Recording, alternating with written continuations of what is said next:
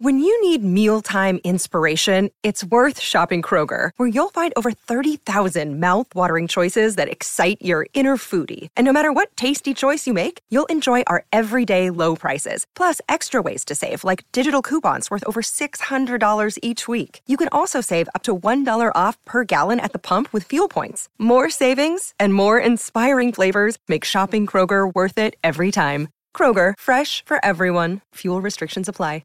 Mother's Day is around the corner. Find the perfect gift for the mom in your life with a stunning piece of jewelry from Blue Nile. From timeless pearls to dazzling gemstones, Blue Nile has something she'll adore. Need it fast? Most items can ship overnight. Plus, enjoy guaranteed free shipping and returns. Don't miss our special Mother's Day deals. Save big on the season's most beautiful trends. For a limited time, get up to 50% off by going to BlueNile.com. That's BlueNile.com. This podcast episode is brought to you by Coors Light.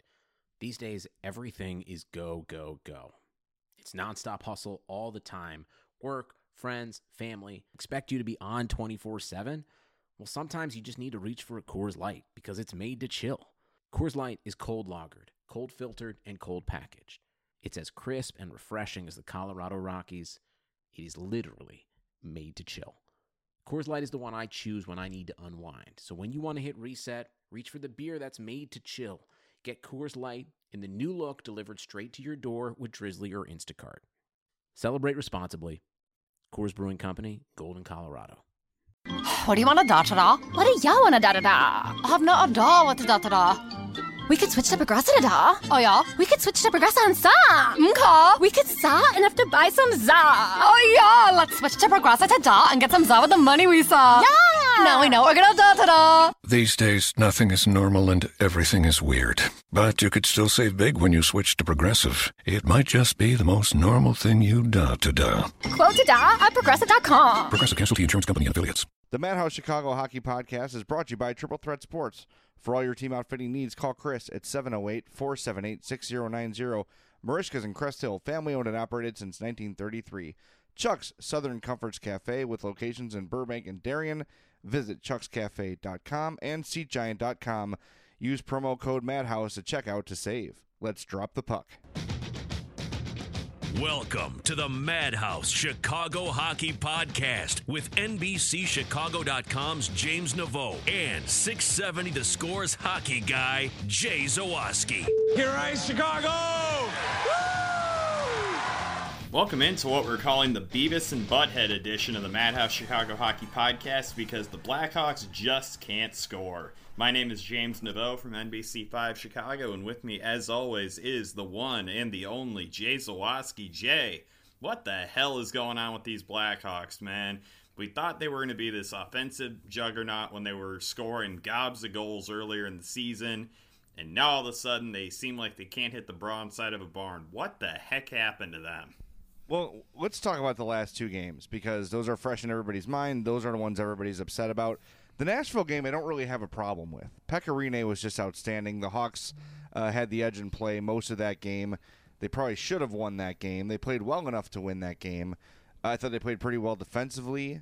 I didn't mind what I saw in that game. Yeah, you'd like to see them come away with a win, but they were competitive. They were much better than the games before. Now, last night was a different story. Last night against Colorado was really bad. A 6-2 loss against a team that started hot just like the Hawks, and just like the Hawks are fading lately. They just lost 7-0 the night before, so you knew you were going to get a decent response from Colorado. How much of that game, before we get into really breaking it down, did you put on Anton Forsberg? I thought he was horrible. Oh, yeah, he was absolutely horrendous. Yeah, the Avs did have some very good scoring chances. I mean, you get like 2-on-1 rushes. You get guys like completely uncovered in the slot. It's really hard to blame a goaltender in those kinds of situations. But at the same time, Anton Forsberg did not look like himself last night. He did not look like the guy that, you know, basically earned that job and push Jean-François Berube down to the minors. Like, he looked like your average run-of-the-mill NHL backup goaltender last night. And frankly, the Blackhawks cannot have that with him. They need him to be that solid backup that you can rely upon to win a game for you here and there when you're giving your regular guy the night off. They need him to be able to do that, and frankly, he wasn't good enough last night. Now, I still stand by what I said, that the Hawks were giving away way too many quality opportunities. They weren't covering guys that were wide open. I still am trying to figure out what Patrick Sharp was doing, I think, on the fourth goal of the game when they scored, I think it was a shorty, and he just looked completely lost out there trying to defend basically no one because everyone just kind of skated past him and got to the puck with, relative ease. And it was just a bad night overall, and I think that we can't let that go unsaid that Forsberg was really bad last night. Well, there's been a trend of things here, and as we previewed the season, and even as the season got off to the hot start, we said there's going to be nights like last night, right? There's going to be nights like the Penguins game where they are unstoppable scoring and they're lighting it up and they've got a lot of offensive talent. So those nights are going to happen, but there's also going to be those nights where they cannot keep the puck out of the back of their net. Last night was one of those. And here's a common trend I've seen, not just last night, but kind of as the season's gone on here. I've never seen Joel Quenneville's system break down so frequently. Mm-hmm. You see guys who have been here. You just mentioned Patrick Sharp. I've seen it happen with Brandon Saad. I've seen it happen with Patrick Kane. You've seen guys who have played in this system for a long time look lost and make just mind-boggling decisions. Time and time again. Not to mention all the guys you'd expect that from, like Forsling and Ruda and all the new guys who are here this year who are just getting their NHL legs under them. The system's broken down a lot. That, coupled with their apparent lack of team speed and abysmal power play and a not-so-great penalty kill, that's a formula for a bad team. And it's concerning right now. I mean, if you bring... Cody Franzen played last night for the first... was the second game of the year, right? And he brought a level of control and professionalism to the ice. That guy who stood out as like, holy cow, look at Cody Franzen. Look at him getting the puck on net during a power play. Look at him being in position defensively. That's a guy you couldn't get on the ice for 10 of the first 12 games. And he's the one that's going to go out there and be the difference? Right now, from what I saw from him, he cannot sit. He's the only one with any semblance of understanding of what a power play should look like. You've got Nick Schmaltz. This is in the Nashville game. 3 Predators meet him at the blue line, and he thinks he's going to stick handle through them. No. Go back. I was really, because I love being at the games because you really get a look at the whole ice. As soon as the Hawks would begin their breakout against Nashville, they would have 2 guys in the neutral zone, 2 guys back, and then as the Hawks got to the neutral zone, all 4 guys would sort of meet at the blue line. And the Hawks refused, as we've said for years and years and years, refused to dump the puck in no matter how little success they were having. And there you go. Turnover, puck goes the other way, no power. What did the Hawks have, 6 power plays against Nashville?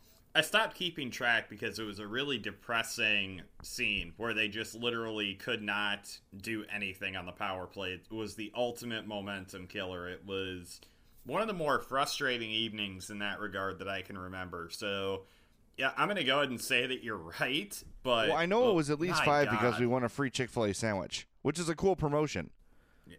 If the opposition takes 5 or more penalties, you get a free Chick-fil-A sandwich, which is beautiful. It's just I'm trying to figure out the logic behind that. Is it a punishment to get a sandwich from Chick-fil-A? Like, is that what they're going for? No, it's if the opposition gets 5 penalties. So it's they're punishing the sins, because Chick-fil-A is the religious voice in this nation. Okay, there you go. I think you nailed it now. Yeah. Punishing the sins of the other team, as Chick-fil-A has been given the authority to do, apparently. Mm-hmm. Anyway, it's just overall frustrating. And then you're seeing, and I don't know if the fast start had something to do with the Hawks really believing how they're really, really great.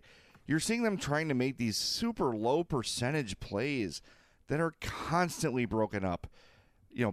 Cross ice passes are constantly blocked and broken up. The teams know they're coming. The Hawks just do nothing to adapt how they're playing when things aren't working. And it was that way when they were good. They just had the talent to overcome it. And I know Joel Quenneville doesn't want to, and his staff don't want to say, okay, look, they don't want to neuter them. They want them to be offensively creative. They want them to use their ability to create scoring chances. I get that, But when the Western Conference champion Nashville Predators are meeting you 4 men at the blue line, you might want to think about trying something else. Mm-hmm. You're definitely speaking my language here, man. And I think when you said earlier that you didn't have much of a problem with the Nashville effort the other night, that's the first thing I thought of, was how ridiculously low percentage so many of the shots and so many of the opportunities they were taking were. And I get the idea that you want quantity at some points. You want to just pepper shots on net. You want to absolutely make a goaltender work. And even when they got, I think it was 21 shots in the first period of that Nashville game, I don't feel like they made Pekka Rinne work at all.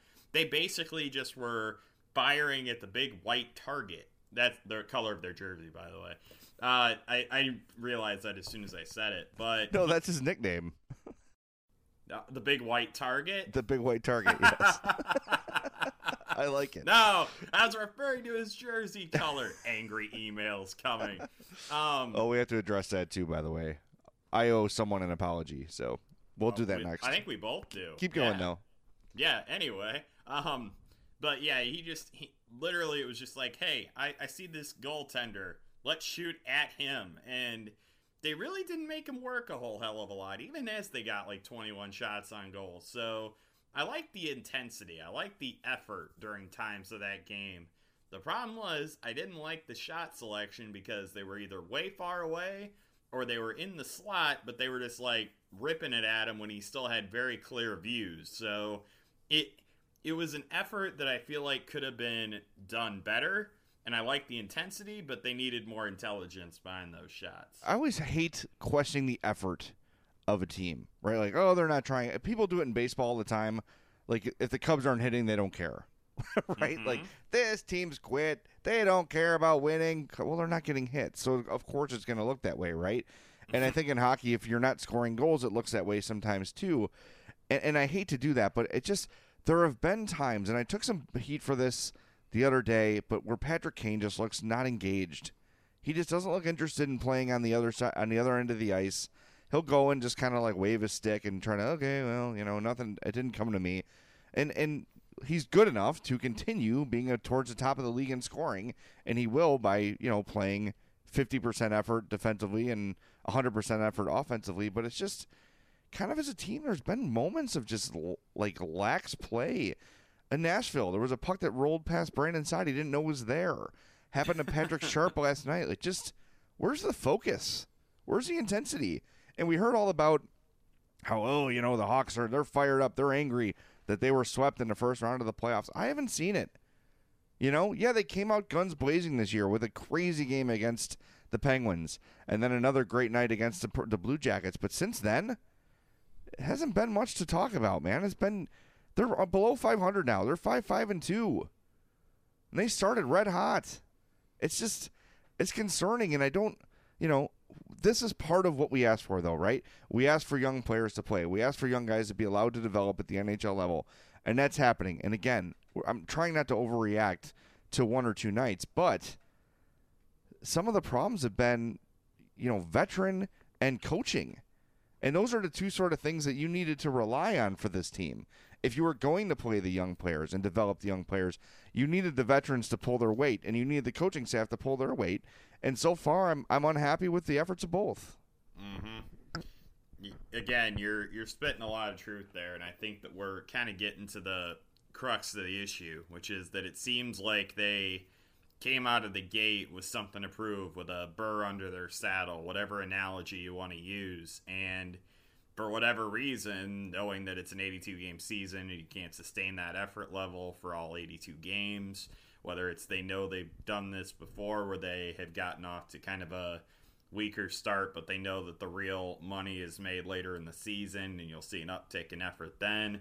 We've heard for years, all the time, that the Blackhawks are just using the 82-game regular season to get tuned up for the playoffs. And I think the problem they're going to possibly run into this year is going to be similar to the problem they ran into in the 2010-2011 season, where they were struggling to suppress shots at times. They were struggling to put the puck in the net at times, and they needed a Herculean effort from Corey Crawford to get to the playoffs that season. They barely made it. They made it the last day of the season because the Dallas Stars lost, I believe, was why they got in. And I hope that they're not going to try to rely on a late season surge or the luck of others losing in order to get into the playoffs. I don't want this team to coast for a 30, 40 game stretch and win a decent number of games, I'm sure, because you still have some very talented players on this roster. But at the same time, that attitude of treating the regular season like it doesn't matter, it matters. And I know that they got the top seed in the Central Division last year, and I know it didn't mean diddly squat when they got into the playoffs and were railroaded by Nashville. I hope they're not thinking to themselves, well, we were tired, that's why, and blah. No, you got railroaded because Nashville was an incredibly good team, and you had speed deficiencies on that team. You had physicality deficiencies on that team. You've addressed that a little bit this year. Let's get this thing rolling in the right direction well before April rolls around, because I got news for you. You rest back on your laurels and you sit back, this thing could spiral really quickly. You don't have the defense where you can just go, we'll put it on autopilot and we'll be good. No. You do not have the ability to do that. You need to come to the rink every night and give a strong effort, because teams are gunning for you. Teams in this conference especially are really good, and you're going to have a problem if you try to just kind of coast into the playoffs, because I got news for you. It's not happening. Well, very simply, the roster is not good enough for them to just coast to the playoffs. All right, time for our first time out. But before we go, I want to tell you about our friends at Merichka's in Crest Hill, 604 Theodore Street, 815-723-9371. Famous for their amazing poor boy sandwiches. They are world famous. They should be world famous. I think people around the world have had Merichka sandwiches, so I'm safe saying that. World famous. Great burgers, great chops, great seafood. They've got an awesome bar stocked with the best craft beer you can find. Just a great location. Family owned and operated since 1933, right there, like I said, in Crest Hill. 815-723-9371. Go see Joe and the great people at Merichka's. You will love it. You will enjoy it, and you will. It'll change your life. I'm confident in saying that Merichka's will change your life. All right, quick timeout. When we come back, a bit of a correction, a bit of an apology from myself, and I think from James. We'll be right back on the Madhouse Chicago Hockey Podcast. Welcome back into the Madhouse Chicago Hockey Podcast. We've been talking a lot today about the Blackhawks and their struggles and how wonderful it's been to watch this team kind of go into coast mode at exactly the wrong time. But we're going to take a little bit of a diversion from Blackhawks talk, because last week when we recorded it was in the aftermath of Andrew Shaw and what had appeared to some to be yet another incident of him using a homophobic term in the penalty box during a game against the Ducks. And Jay and I, rightfully, when you thought that that's what he said, we criticized him, we criticized You Can Play Team, we talked about the usage of those words in sports and how you shouldn't default to that. Unfortunately, the entire argument that we put forth was undermined by the fact that it's been ruled by both the NHL and lip readers from, I believe you said, Jay, Outsports. Both came to the conclusion that Andrew Shaw did not use a homophobic slur, and Jay and I wanted to publicly apologize both to the NHL and to Andrew Shaw for criticizing him for something that he did not say. That it was not, I mean, obviously, we had no idea, that's not what he said at the time, etc.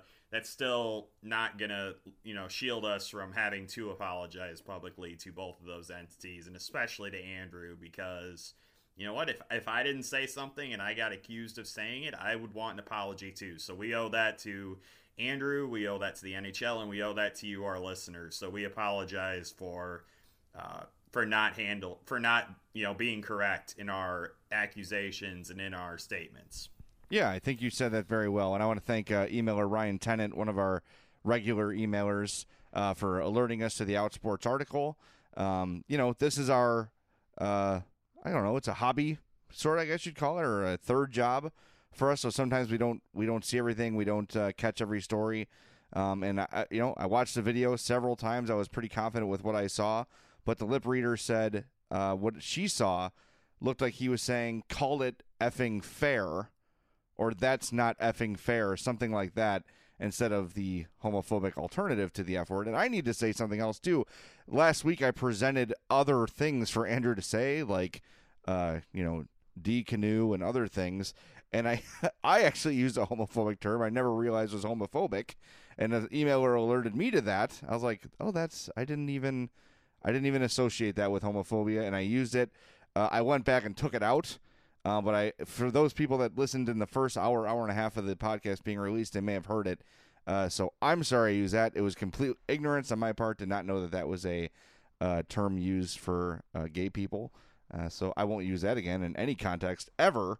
I just thought it was a combination of bad words put together, and it didn't mean anything further than that. Kind of like douche canoe. The word I use, I just figured was along those lines of random stuff. Nope. Yep.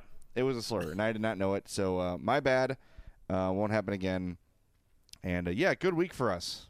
Really great. Really terrible week. We did bad. Well, yeah. I mean, look, we're sorry. I mean, I am sincerely sorry. I felt awful about it. So much so that I saw the email at 1:30 in the morning about the term I used, ran downstairs, re-edited the podcast completely, and reposted it because I did not want that out there. And I told the guy I would address it, and I did, and I have, and I still feel awful for it. But yes, apologies to Andrew Shaw, apologies to the league, apologies to anyone who took offense by the stupid term I used, unwillingly, unknowingly. But nonetheless, there's no excuse. Shouldn't be using that. So, anyway, moving on. Yep, paired from the vocabulary and noted. Friday night, I was at the Hawks game. Very fun. My uncle is a, something business. I don't know what it is. Like an equity trader. He's got a good job. And his company has a suite at the United Center. So for the first time in like 20 years, I was in a suite. And I said, I've got this great vantage point for this entire game, right? There's no one standing in front of me. Not a lot of distractions. Got a clear view of the ice. I'm going to focus on Brent Seabrook the entire game. And I'm going to tell you, we have been very hard on him. And other fans have been very hard on him as well. What I saw from Brent Seabrook for 95% of the game was very solid defense. A dude in good position, a guy using his stick correctly, using his physicality well when he needs to, a savvy veteran making good passes when he needs to, knows where the guy is going to be, played a very solid game against Nashville. And I don't know if this was just maybe his best game of the year. I did not see him as the defensive disaster that I've observed him being on television. And look, you're limited in your view of what's happening on TV. And yes, there were times, this is what I saw when it looked bad, when speed is coming directly at him, he's in big trouble, right? when someone with, like, if it's Philip Forsberg or somebody along those lines is zooming right at him, he's going to have some trouble turning and getting, catching that player. That's a problem for him. But overall, I think he still provides pretty solid number 3, number 4 defense. Yes, the contract is still a huge problem. Yes, it's still only going to get worse as years go on. But what I saw Friday night against Nashville, and I watched every time he was on the ice, I just isolated on him. I watched everything he did. And I was impressed by how good he still was. I know it sounds kind of crazy, but when you watch a guy who's played that many games at that high of a level, just his knowledge is going to get him in the right place and doing the right things most of the time. But those moments where he's exposed, that speed, that's the thing. And even if it's, not dead ahead, but if there's a guy behind the net and he has to close on the crease, he's not going to get there. And that's why you've seen him look bad so many times, because you're seeing him get burned. You're seeing people skate past him and he's just left in their dust, or you're seeing a guy break to the net and he can't get there. The speed is the issue. It's not the knowledge of the game. It's not the passes. It's not anything else. It's just his inability to get anywhere quickly anymore. That's really Brent Seabrook's main problem. He has the recognition. He does not have the athleticism or the speed to turn that recognition into plays when it comes to stuff like that. If he can position himself correctly and the play goes the way that he is envisioning it going in his head, he's fine. It's that adjustment period that it's just like, nope, can't do it. Is that an accurate way of describing it? Yeah, definitely. He just and it's not it's not an unwillingness, it's an inability. He just cannot just can't get his legs under him quickly enough to get over there. And he knows it's coming, but he can't do it. Exactly. Yeah. And that's probably what it's going to be for Brent Seabrook from here on out. But you could see when Joel Quenneville says, I think he played well overall, aside from those 2 or 3 plays you saw him get absolutely toasted in a game. It's hard for a fan to understand, like, how can he say that? How can Q... That sounds good, right? All I had is a granola bar today.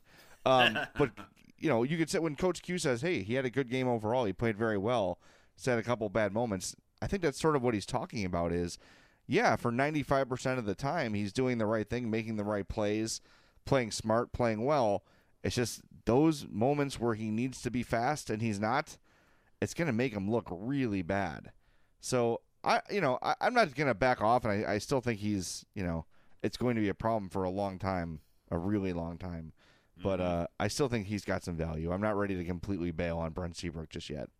We have some NHL news, Jay. Oh, what do we got? It's a guy that I'm sure Blackhawks fans have been familiar with because they were wanting him to sign with the Hawks and play with Artemi Panarin. Obviously, that plan completely exploded when Panarin was traded to Columbus. Vadim Shapachyov, the Vegas Golden Knights' $4.5 million a season man, has been suspended for leaving the Chicago Wolves. And the expectation is that they will either trade him or they will terminate his contract and he will go back to Russia. Well, bullet dodged. Yeah, clearly. I mean, but you can't. I guess it's a different situation if he was here versus in Vegas. But look, man, that team is rolling. I talked about the Avalanche's 7-0 loss. It was to the Golden Knights. They're good. At what point do we stop saying small sample size with the Knights? To me, it's like at the 20 to 20, like around Thanksgiving, honestly, right? I mean, that's historically in the NHL. If you're in a playoff spot at Thanksgiving, you're in really good shape. Like that's what the data has borne out. That's what the commonly held wisdom is on this. I'd say if they're still rolling by Thanksgiving, I'm gonna feel better about their chances. I still feel like the goaltending situation is going to be an issue at some point. And who knows? Maybe I'm wrong. Maybe the regression monster does not come back to get them. But they're an expansion team. You don't assume that they're going to keep playing. I know they're not going to keep playing at this level. Yeah, they're 8-1-0. Yeah, that's not going to continue. By the way, congratulations to the Arizona Coyotes, who are off to the worst start in NHL history. Your guys. Oh, my God. 10-1. Yes. But that one, though, that was a good game. Man, at one point, it was really good. Who could forget? They're going to raise a banner like the Washington Capitals would do. We got a point! That game, we got a point. Oh, man. I have no idea what the hell to make of any of that anymore. You know what they should do? What? Trade Nicholas Hjalmarsson back to the Blackhawks and eat all of his salary. Nah, screw that. They should trade Oliver Ekman-Larsson here and eat all of his salary. All right. Ekman-Larsson and Hjalmarsson for Seabrook. Mm-hmm. You know what the Coyotes need? Veteran leadership. They need veteran leadership, and they need salary cap. Yeah, they need more. They need more bad money on their salary cap. Exactly. They should trade him Hossa too, so we don't have to worry about that anymore. Correct. Yeah. Well, the problem is I'm getting things done. Damn it. No, you have more control over whether or not he retires if that happens. Damn it. Oh yeah, you're right. Yeah. And then they also lose the incentive to keep knocking money off the cap recapture if he continues to be under contract, because once you trade him away, it's not deriving the benefit, it's the opposite. You're ruining this podcast with your facts. Yeah, I'm just saying, man, it's not trading Marian Hossa is not a smart idea. You leave him alone. You leave him in his handsome suits and his awesome haircut. You leave him alone. All right, I will. I love Marian anyway. I do too. I just want him around, just the presence. The presence is a good thing. Have you been to the UC this year for a game? No, I have not. I believe they've added I wasn't there late last year either. Have they added a in-rink activities leader person? Is that new to you? I have not been to oh, this is going to be funny when I say this. I have not been to a Blackhawks game at the United Center since Game 6 of the 2015 Stanley Cup Final. Jeez. Yeah. I have not been to the UC in a very long time. You know what? You don't get to go to a lot of games on a sports blogger's salary. That's not how this goes. Yeah, that's true. That's true. Yeah, they had in-rink entertainment girl. I think her name was, I'm sorry. I just thought of this really last night after observing it for 3 hours. I didn't get her name. She was very good. I just think it's an odd. I always thought the Hawks would sort of not do that. That would be something, and I don't care. I'm not mad about it at all. I just wondered how new it was. So they have a female leading like in-crowd promotions and stuff. They used to have Gene Honda just make the announcement, and the ice crew would be there. Now they have a girl with a mic, sort of leading things. And when I was in D.C. for the NLDS. The Nationals had a guy like that, and it was just kind of. It just felt so minor league to me. You know, like, do we need a guy like between innings keeping people entertained? Is that really necessary? But yes, it is. Have you seen the crowds at the United Center? They don't engage unless something like that is happening. Unless T-shirts are falling from the ceiling, they have that fans too. do not.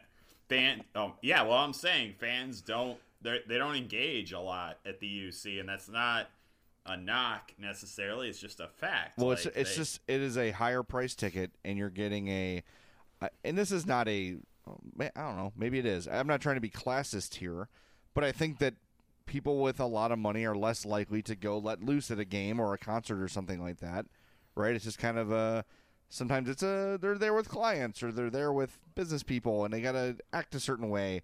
When I used to go to Hawks games, back when they sucked in the Alex Zhamnov era, the Boris Mironov era, we would go for fun. We'd go get hammered, and we would cheer our asses off, right? Yeah. I think that sort of crowd has gone away. And I'm not saying that rich people don't cheer at games. That's not what I'm saying. I just think in general, when you're looking at the group of people at a Hawks game, a lot of them are businessmen with clients or,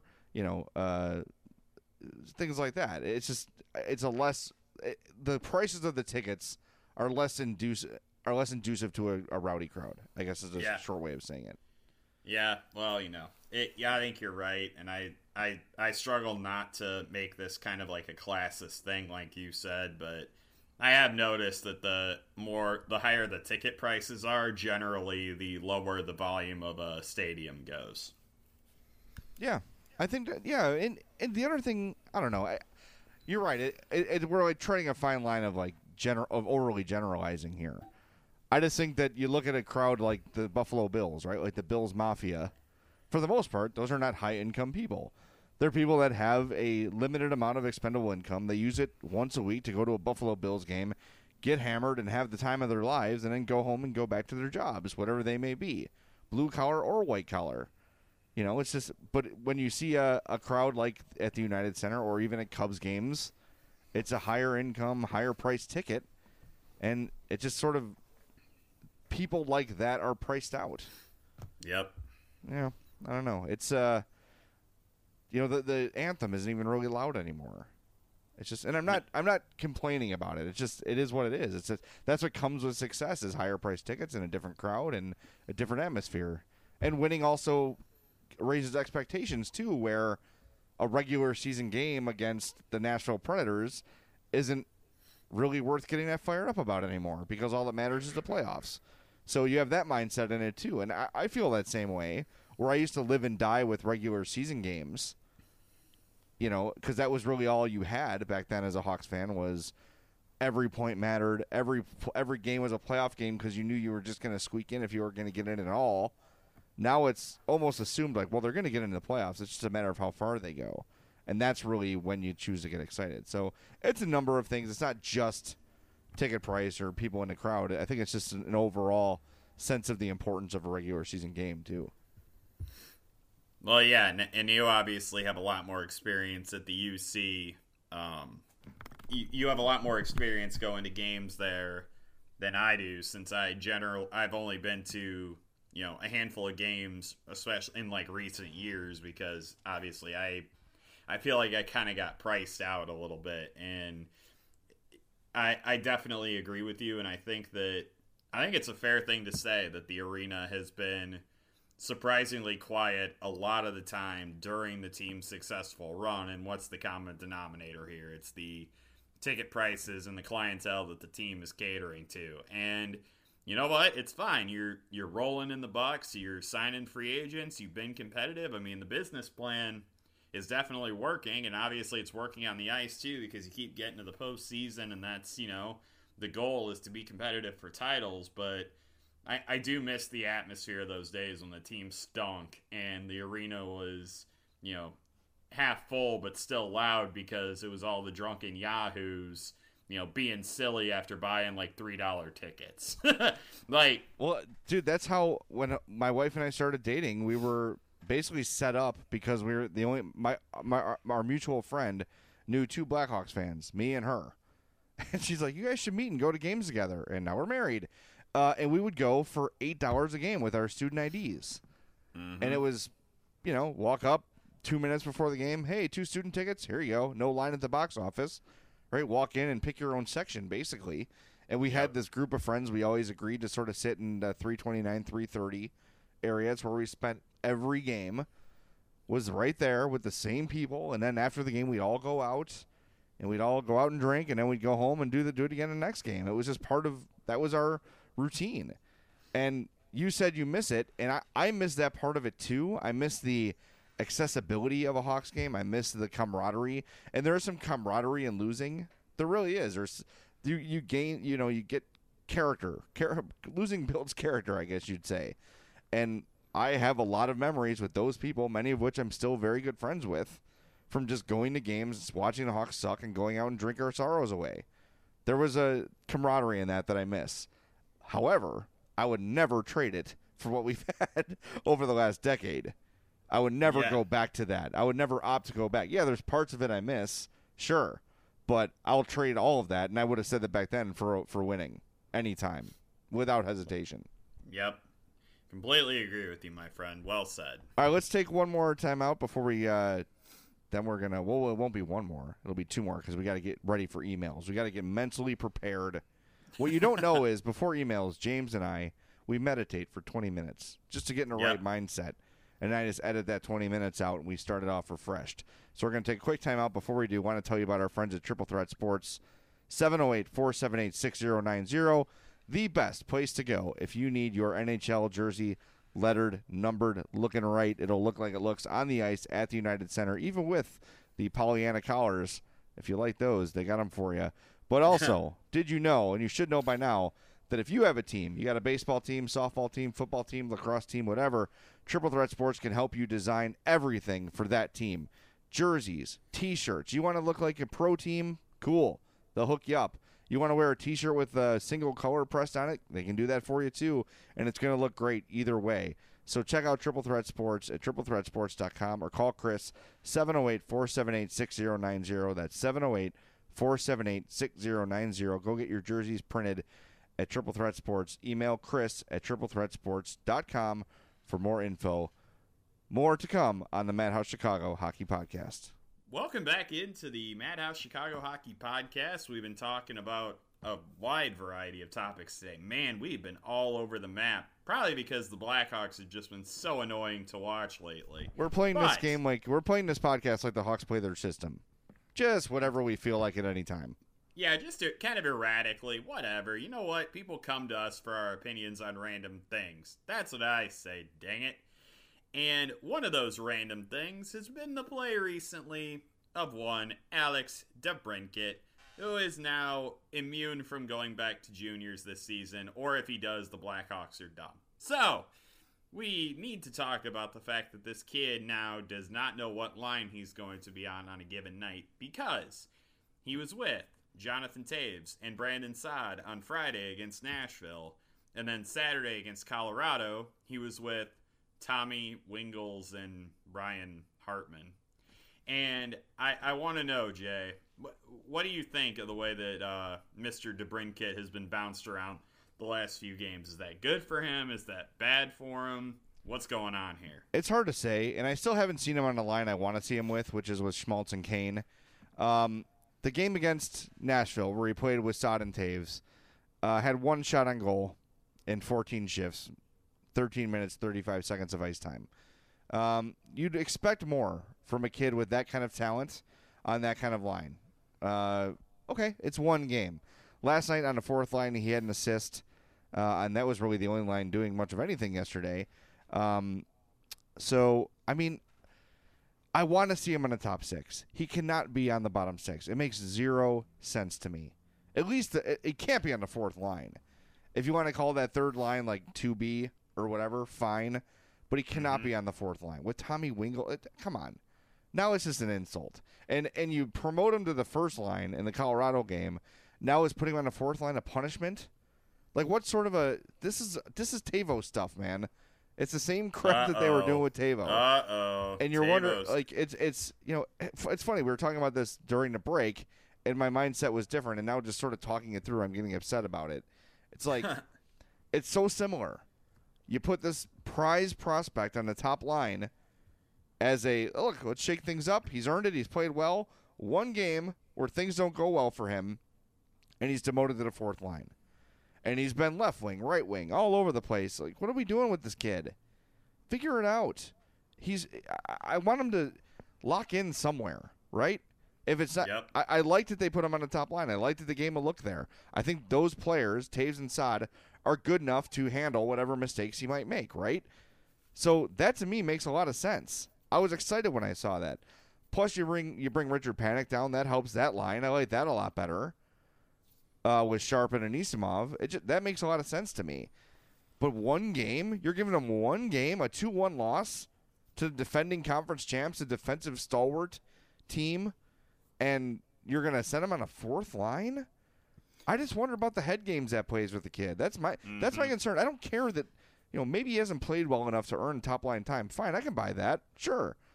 But put him on the fourth line after that. That's got to take a mental toll on a kid, and that's my concern, is how does it affect him mentally? Yep.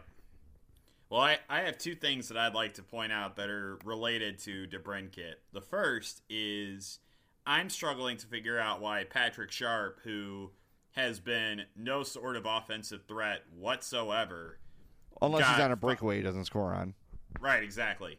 Got 5 minutes of power play time against Colorado last night, and DeBrincat didn't even crack 2 minutes. Like, if you're going to use Alex DeBrincat, you use it when you have more space, right? Yes, and Sharp is one of the main culprits of that power play BS of, like, trying to make the impossible pass. Yep. Or God, and I remember... The passes through the middle of the ice that are just completely unnecessary, or the camping out in the low percentage shot area that he's never getting the puck in and an opportunity to put it on or in the net. Yes, you don't hang out in that area unless you're Artemi Panarin, and you can connect on one-timer after one-timer after one-timer.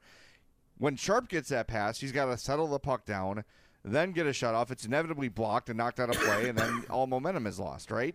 When Panarin could do it, it was a one-step thing. Pass, shot, boom. Great, that works. The play that worked with Patrick Sharp in the past was him along the goal line, waiting for that cross-crease pass. But that got scouted out. Every team knew that was coming. I don't like that. And this has been one of our criticisms of Q for a long time, is his loyalty to his veterans. And, Patrick Sharp at $850,000 makes a lot of sense. I'm not going to criticize him being on the team. But look, when your power play is as horrible as it is, you've got to try something new. Put someone else out there. Put DeBrincat out there that can generate some offense and generate some speed. That with his limited size, use that to your advantage.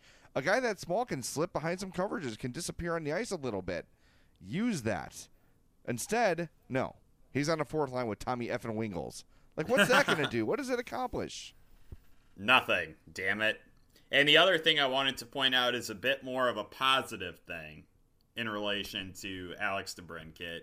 His former line mate, apparently, actually played really well last night. I liked what I saw out of Artem Anisimov in that Colorado game. Well, he's been killing penalties like a champ. I really liked what I saw from him on a PK the last two games. Yes, he has been excellent at that. He won the majority of his faceoffs last night. He was playing with a lot of speed and aggressiveness, and I think you saw Joel Quenneville responded to that and gave him more ice time last night as a result, because he played a ton on the power play, a ton shorthanded. he was all over the place. I was very impressed with him last night. All right, one more guy I want to ask you about, too, who's turned my head a lot lately, and that's John Hayden. Mm-hmm. I think that he has been really good and has earned the promotion he got bumped up. And man, he's got more speed than I thought. Do you agree with that? Is he faster than you gave him credit for? No, I think let's give ourselves some credit here. I think you recognized that speed last season. I feel like you noticed it when he came in. You kind of noticed the effect that he had on the lines that he was on. I think that that's not necessarily a revelation, but it's great to see again. It's great to see that he hasn't, come out flash in the pan and then gone away. I feel like he's been a very solid NHL player, and I feel like he's, like you said, well-deserved promotion, getting bumped up the board. And I think the only question I'm going to have is where ultimately does he fit in on this roster? What does Joel Quenneville envision him being? Does he envision him being a top six winger, or possibly a center on a line at some point? What's the end stage game plan for John Hayden? I feel like you're maybe doing him a bit of a disservice by continuously juggling the lineup around. I feel like he might benefit from being with a consistent line mate or two, because I feel like there's a lot to like about his game, and I want to maximize that ability, because when you've got a good thing going on, when you've got so many other things going poorly, you want to cultivate and grow that good thing, and that's what John Hayden is right now. I had an odd observation about him the other night, and he reminded me of a guy, and if I gave you a million guesses, you wouldn't guess this player. But something about his game. Ryan Clough. No, you got it. No, I'm pretty sure you would have melted into a puddle of blubbering WTF if that had happened. No, it's a former Hawk. I'll give you a clue. No, that narrows it down considerably. All right, How about Chris Versteeg? That's it. He is. Yes! He's Chris Versteeg with size. The way he skates, the way he handles the puck, the way he plays with aggression. When I say that, I don't mean physical, check you into the boards, but Versteeg in his day was kind of like a wrecking ball. He would go in there and go to the hard areas and get the puck, and had the ability to score. Imagine that dude and John Hayden's body. Now, I don't know if he's going to have those sort of offensive numbers, that sort of offensive output, but just looking at him on the ice, I don't know if it's a similar stride or something, but something about his game reminds me of Chris Versteeg. I wonder if I'm the only one who sees that. But you said it. Were you just pulling it out of your ass, or did you actually think about it? I saw kind of where you were going with the way you were describing his game, and so I will call it an educated pull it out of my ass guess. All right, you knew which part of your ass to pull from. Apparently, yes. Right, exactly. Well, and yeah. Speaking of your, I was waiting for you to somehow turn that into a transition to an ad. That's how conditioned I am for your analogies now. I'm not that good. But no, it's funny. I'm probably crazy, and when it's all said and done, there'll be nothing alike. But there's something about his skating stride or something that reminds me of Versteeg. I don't know. I'm going to keep a closer eye on it because I just noticed it last night. But from here on out, I'm going to just kind of watch him, and maybe everyone will hate him at the end of his time, and then he'll do the whole full Chris Versteeg World Tour, where he's beloved and hated in 2 short years. Mm-hmm. And then come back to the Blackhawks for a second and a third time. And yeah, it's probably what's going to happen. And then a wrap at the Cup rally. And if that happens, we'll all be happy, right? Correct. All right, well, it is that time of show. It's time to do the emails. But before we do that, just real quick, got a new partnership on the podcast I want to tell you about. SeatGiant.com, place to go to find tickets that are sold out. Check them out. Hawks tickets, Cubs tickets, Bears tickets, whatever you need. Go to SeatGiant.com, use promo code Madhouse to check out, and you will save. With that, we'll be right back on the Madhouse Chicago Hockey Podcast. Email the guys at madhousepod@gmail.com or follow them on Twitter @madhousepod. The email segment is brought to you by our friends at Chuck's Southern Comforts Cafe with locations in Burbank and Darien. Visit chuckscafe.com for numbers and location. Chuck's is the greatest. They've got the best food you'll find in barbecue and Mexican and Cajun and American. Any sort of cuisine like that you're looking for, Chuck's is going to have it for you. I say it all the time, but there's something for everyone at Chuck's. Whether you're a plain hamburger kind of a guy or you're an exotic Cajun dish kind of a guy or gal, Chuck's has what you want. They're amazing. They're on 79th Street in Burbank and on Cass Avenue in Darien. Go check them out. My favorite thing there is the Cochinita Pibil.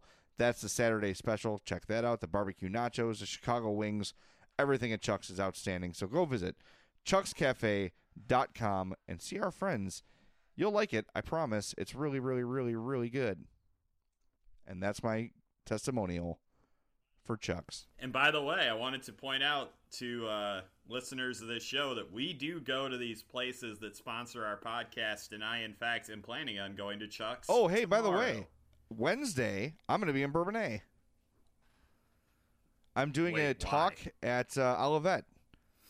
Yeah, remember they used to let us use their studios to record the podcast. Yep. So Brian, who runs the Shine FM down there, said, hey, would you mind coming and talking to my class? So Wednesday, I'm going to be down in Bourbonnais. Are you going to be there, or are you going to be at work?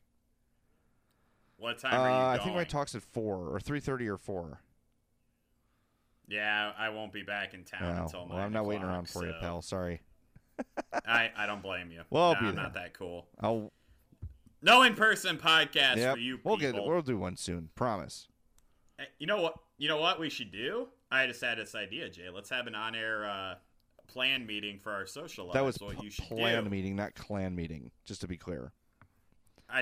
Yeah, whatever. You know what? Who cares? Who cares? No one listens to this show anyway. That's not true either. All right. No, what's our plan? Yeah. Here's what we do.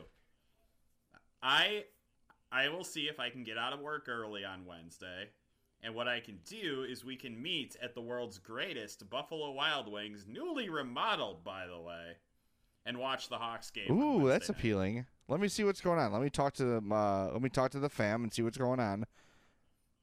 I'll talk to my people. All right, talk good. To your people. People are going to show up now, and we're going to be mobbed by fans. Great, James. What have you done? So many fans in Bourbonnais. Yep. You're all right, first email right. of the show here is from James N. in Bourbonnais. He says, hey, Jay, you dumbass. I heard you mention John Hayden as a Chris Versteeg comparison last year. Thanks for your email, James. I have forgotten that. I've had several concussions in my life, and that's what I chalk it up to. Thank you for the email. You're not winning a card. Next email here from Sasha. Hope I'm saying that right. He says, hey, guys, big fan of the show. It helps feed my craving for Blackhawks coverage as I currently live and work in enemy territory up in Vancouver, Canada. We don't care about the Canucks anymore. You guys have mentioned a few times that you believe the Blackhawks should or will trade for a D-man this season. I disagree. They almost certainly should not. The only reason the Blackhawks should trade for a D-man is if they somehow, through a mix of genius, trickery, or dark magic, get one of 10 of Trouba or OEL, Oliver Ekman-Larsson.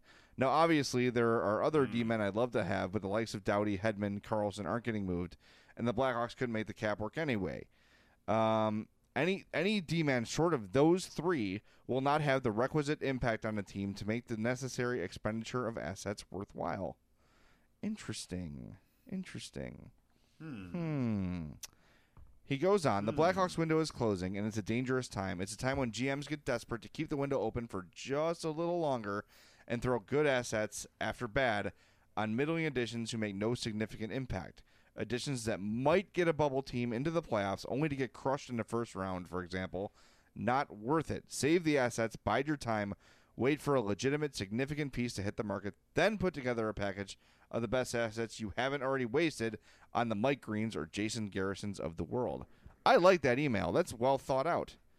That's solid stuff. And yeah, that was a lot of thought. Well, and I don't know if Sasha is alluding to Johnny Oduya last year, but I think he might be. And that's a really good example. I think that's exactly. And I fell into that trap too of, oh yeah, they need one more vet. Oduya knows the system. Yeah, he sucked. He was awful. He was awful, and he didn't help at all. If anything, he was a detriment. So I see what you're saying. I don't know, I don't think they're going to trade DeBrincat or anything like that. If they do trade for a defenseman, I don't think it's going to be any sort of franchise-altering prospect you're going to give up. But they've got a glut of offensive talent. They've got a lot of guys like Hinostroza and 14 and guys like that on a horizon. They can't all be here. They can't all play. So if you trade someone like that, like would losing Vinny Hinostroza at this point really damage the long-term franchise, success. I don't think so. No, I don't think so either. I think that, he's on the right track, though. You don't want to just do it to do it. And you don't want Right, to give up the world exactly. for, a big name that maybe isn't worth it anymore. I totally understand that. I also do not think they're in a position anymore where they can afford to give up first-round picks for guys like Andrew Ladd. Just saying. Our next email here from Kevin Peak. By the way, if you have one emailer of the show before, you should have or will be soon receiving your packages, your tickets, and your Chuck's breakfasts. Thank you for your patience. Just a lot of work to get all that done. And there's a couple winners that have not gotten back to us. So if you were the winner of the Doug Bodgers card, I got the Mark Osborne guy email back, or the Chris Gratton card. So Doug Bodger or Chris Gratton, send me your name and address, and I'll get your Chuck's breakfasts out to you. But yeah, no one responded on those, so that's disappointing. All right, one of our winners, Kevin Peak, emails. He says, "Okay, guys, here's my take on the Seabrook contract Bowman made. I believe Seabrook was paid for the past. Think about it. Seabrook has done everything for this team over the cup runs, and always was to national folks the guy in the background. He did take less money over the years. Now he's breaking down right before our eyes. That is why when Hammer got traded, I wasn't as upset, as I believe his body breakdown is coming soon." He's having a really bad year so far, by the way.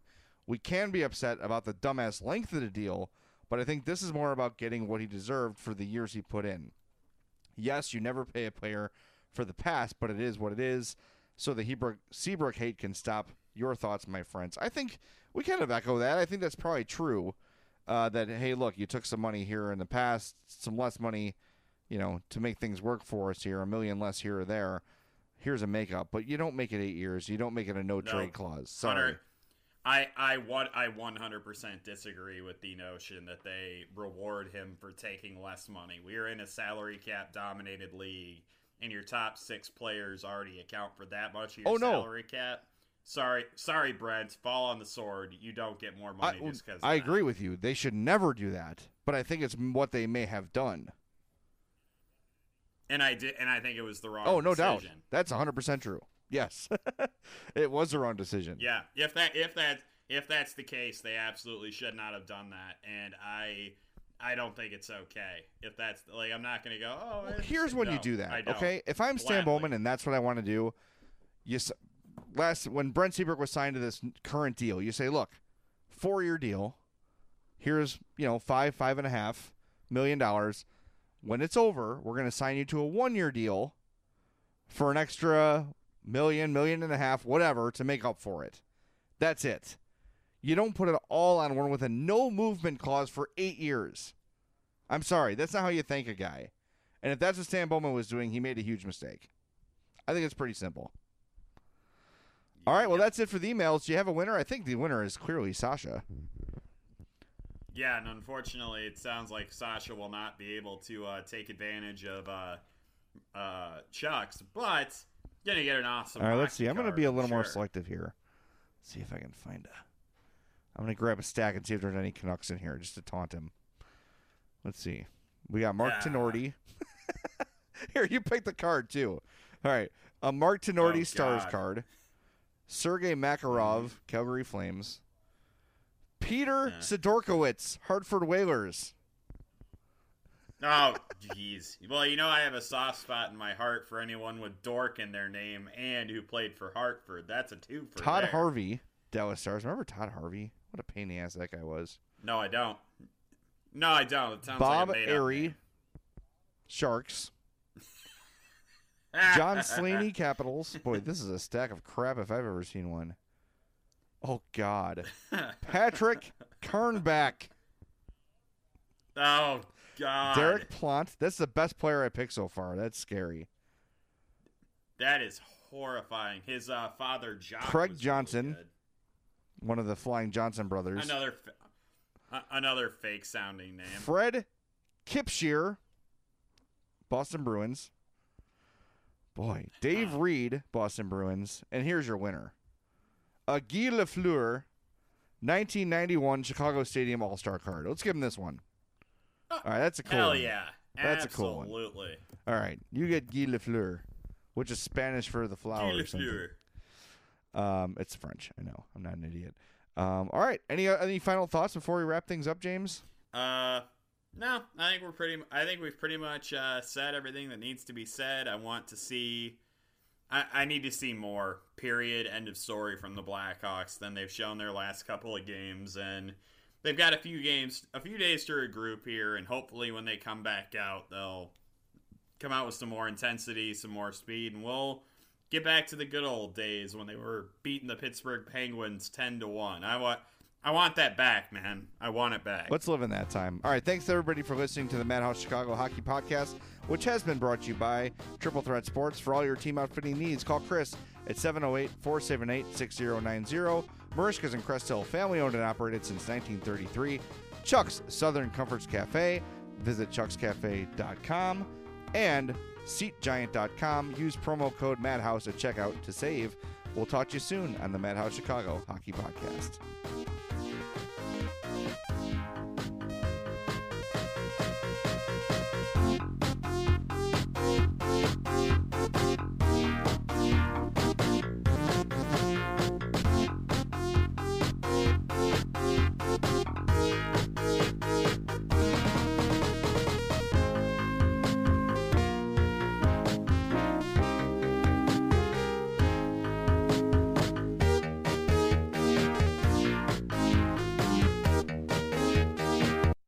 "15 minutes could save you 15% or more." Is that Shakespeare? Nope, it's Geico. Yeah, that's Shakespeare from one of his unpublished works.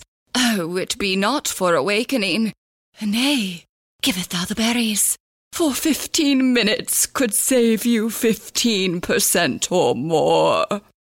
Nope, it's from Geico, because they help save people money. Well, I hate to break it to you, but Geico got it from Shakespeare. Geico. 15 minutes could save you 15% or more. Hot flashes, irritability, intimate dryness, even unsatisfying sex. Hi, I'm Dr. Alyssa Dweck, a board-certified OBGYN who has spent over 20 years helping women just like you safely find relief from these very natural symptoms without having to resort to hormones. To help my patients feel their best, I recommend products from Bonafide Health. Bonafide is a women's health company dedicated to providing women with non-hormonal and clinically validated products that work. Bonafide provides safe and effective solutions to manage a range of menopausal, sexual health, and PMS-related symptoms. That's why I recommend Bonafide products to my patients every day. In fact, I am also a Bonafide medical advisor. What I like most is that Bonafide products provide women real relief without compromise. Ladies, don't waste another minute feeling less than your best. Go to hellobonafide.com and use code radio39 to save 20%. That's hellobonafide.com and code radio39. These statements have not been evaluated by the FDA. These products are not intended to diagnose, treat, cure, or prevent any disease. Offer valid on subscription only.